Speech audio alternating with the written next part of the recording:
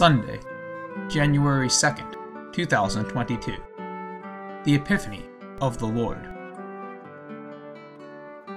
Happy New Year to all. Epiphany Sunday always brings the reading about the Magi, the wise men from the East in search of the King of Kings, the incarnate God. Every time we celebrate the Feast of Epiphany, I feel it nearly impossible to escape the sway of the poem of T.S. Eliot, The Journey of the Magi. The poem narrates the temptations and hardships, the visions and hallucinations the wise men come across during the journey to find God. What did the Magi expect to get in return for making that dangerous journey? The Magi were making no conquest expedition. They were not kings. They were just wise men. They were not there to make an alliance. They take the tedious journey with only one purpose: to worship Him. True worship. That is what they did when they saw Him. On the way, they had wandered into a palace in search of Him, but He was not there. We admire in them the willingness to accept the truth that the King is born in a manger. They were in search of truth and would not be satisfied by anything short of that. They were perhaps overwhelmed by the truth of the Messiah. He was not in the palace, but in a God-forsaken cattle shed. Well, in that God-forsaken place, where ordinary people would never go, they were daring to search for God.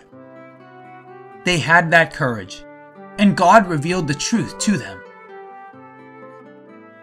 While lost in the palace, they were enticed into false worship. Herod wanted them to let him know where the newborn king was, so that he could go and worship too. Herod is making an evil intent to kill the child, and thus is seeking an easier route to find him. He does not want to begin his own search to find God. He wants to imitate the routes that others have taken. Herod is also a metaphor for self-seeking worshippers. Worshippers of false images. They are unwilling to let go of the comfort of their securities and want to appear to be worshiping God. Pope Francis says that this is not worship of God, but worship of oneself. Very often, the false desire for worship originates from those who worship themselves. At last, the Magi reach the presence of the truth and worship. At the end of every true search for God is worship. True worship.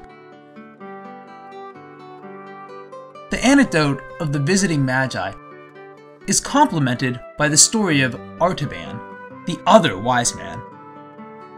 Artaban could not catch up with the caravan of the other wise men.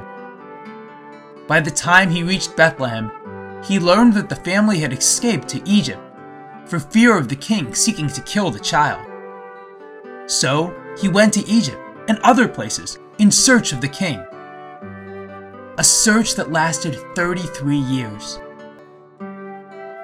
During the 33 years of his search, he sold his treasures to save a child, a woman, and many others. Finally, when he dies, he hears a voice telling him that whenever he helped the needy, he was helping that king himself. What captivates me in this story is how Artaban unwillingly makes an alternate way to find God by selling all his treasures to help the needy. Artaban makes a perfect model for Christians today who are still seeking to find God. Find Him in the poor. Find Him in the needy.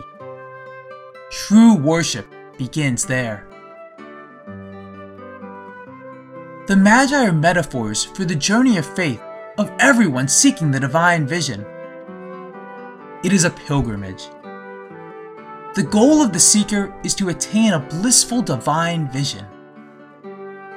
The vision happens to those willing to leave the comfort of home and to face the uncertainties on the way.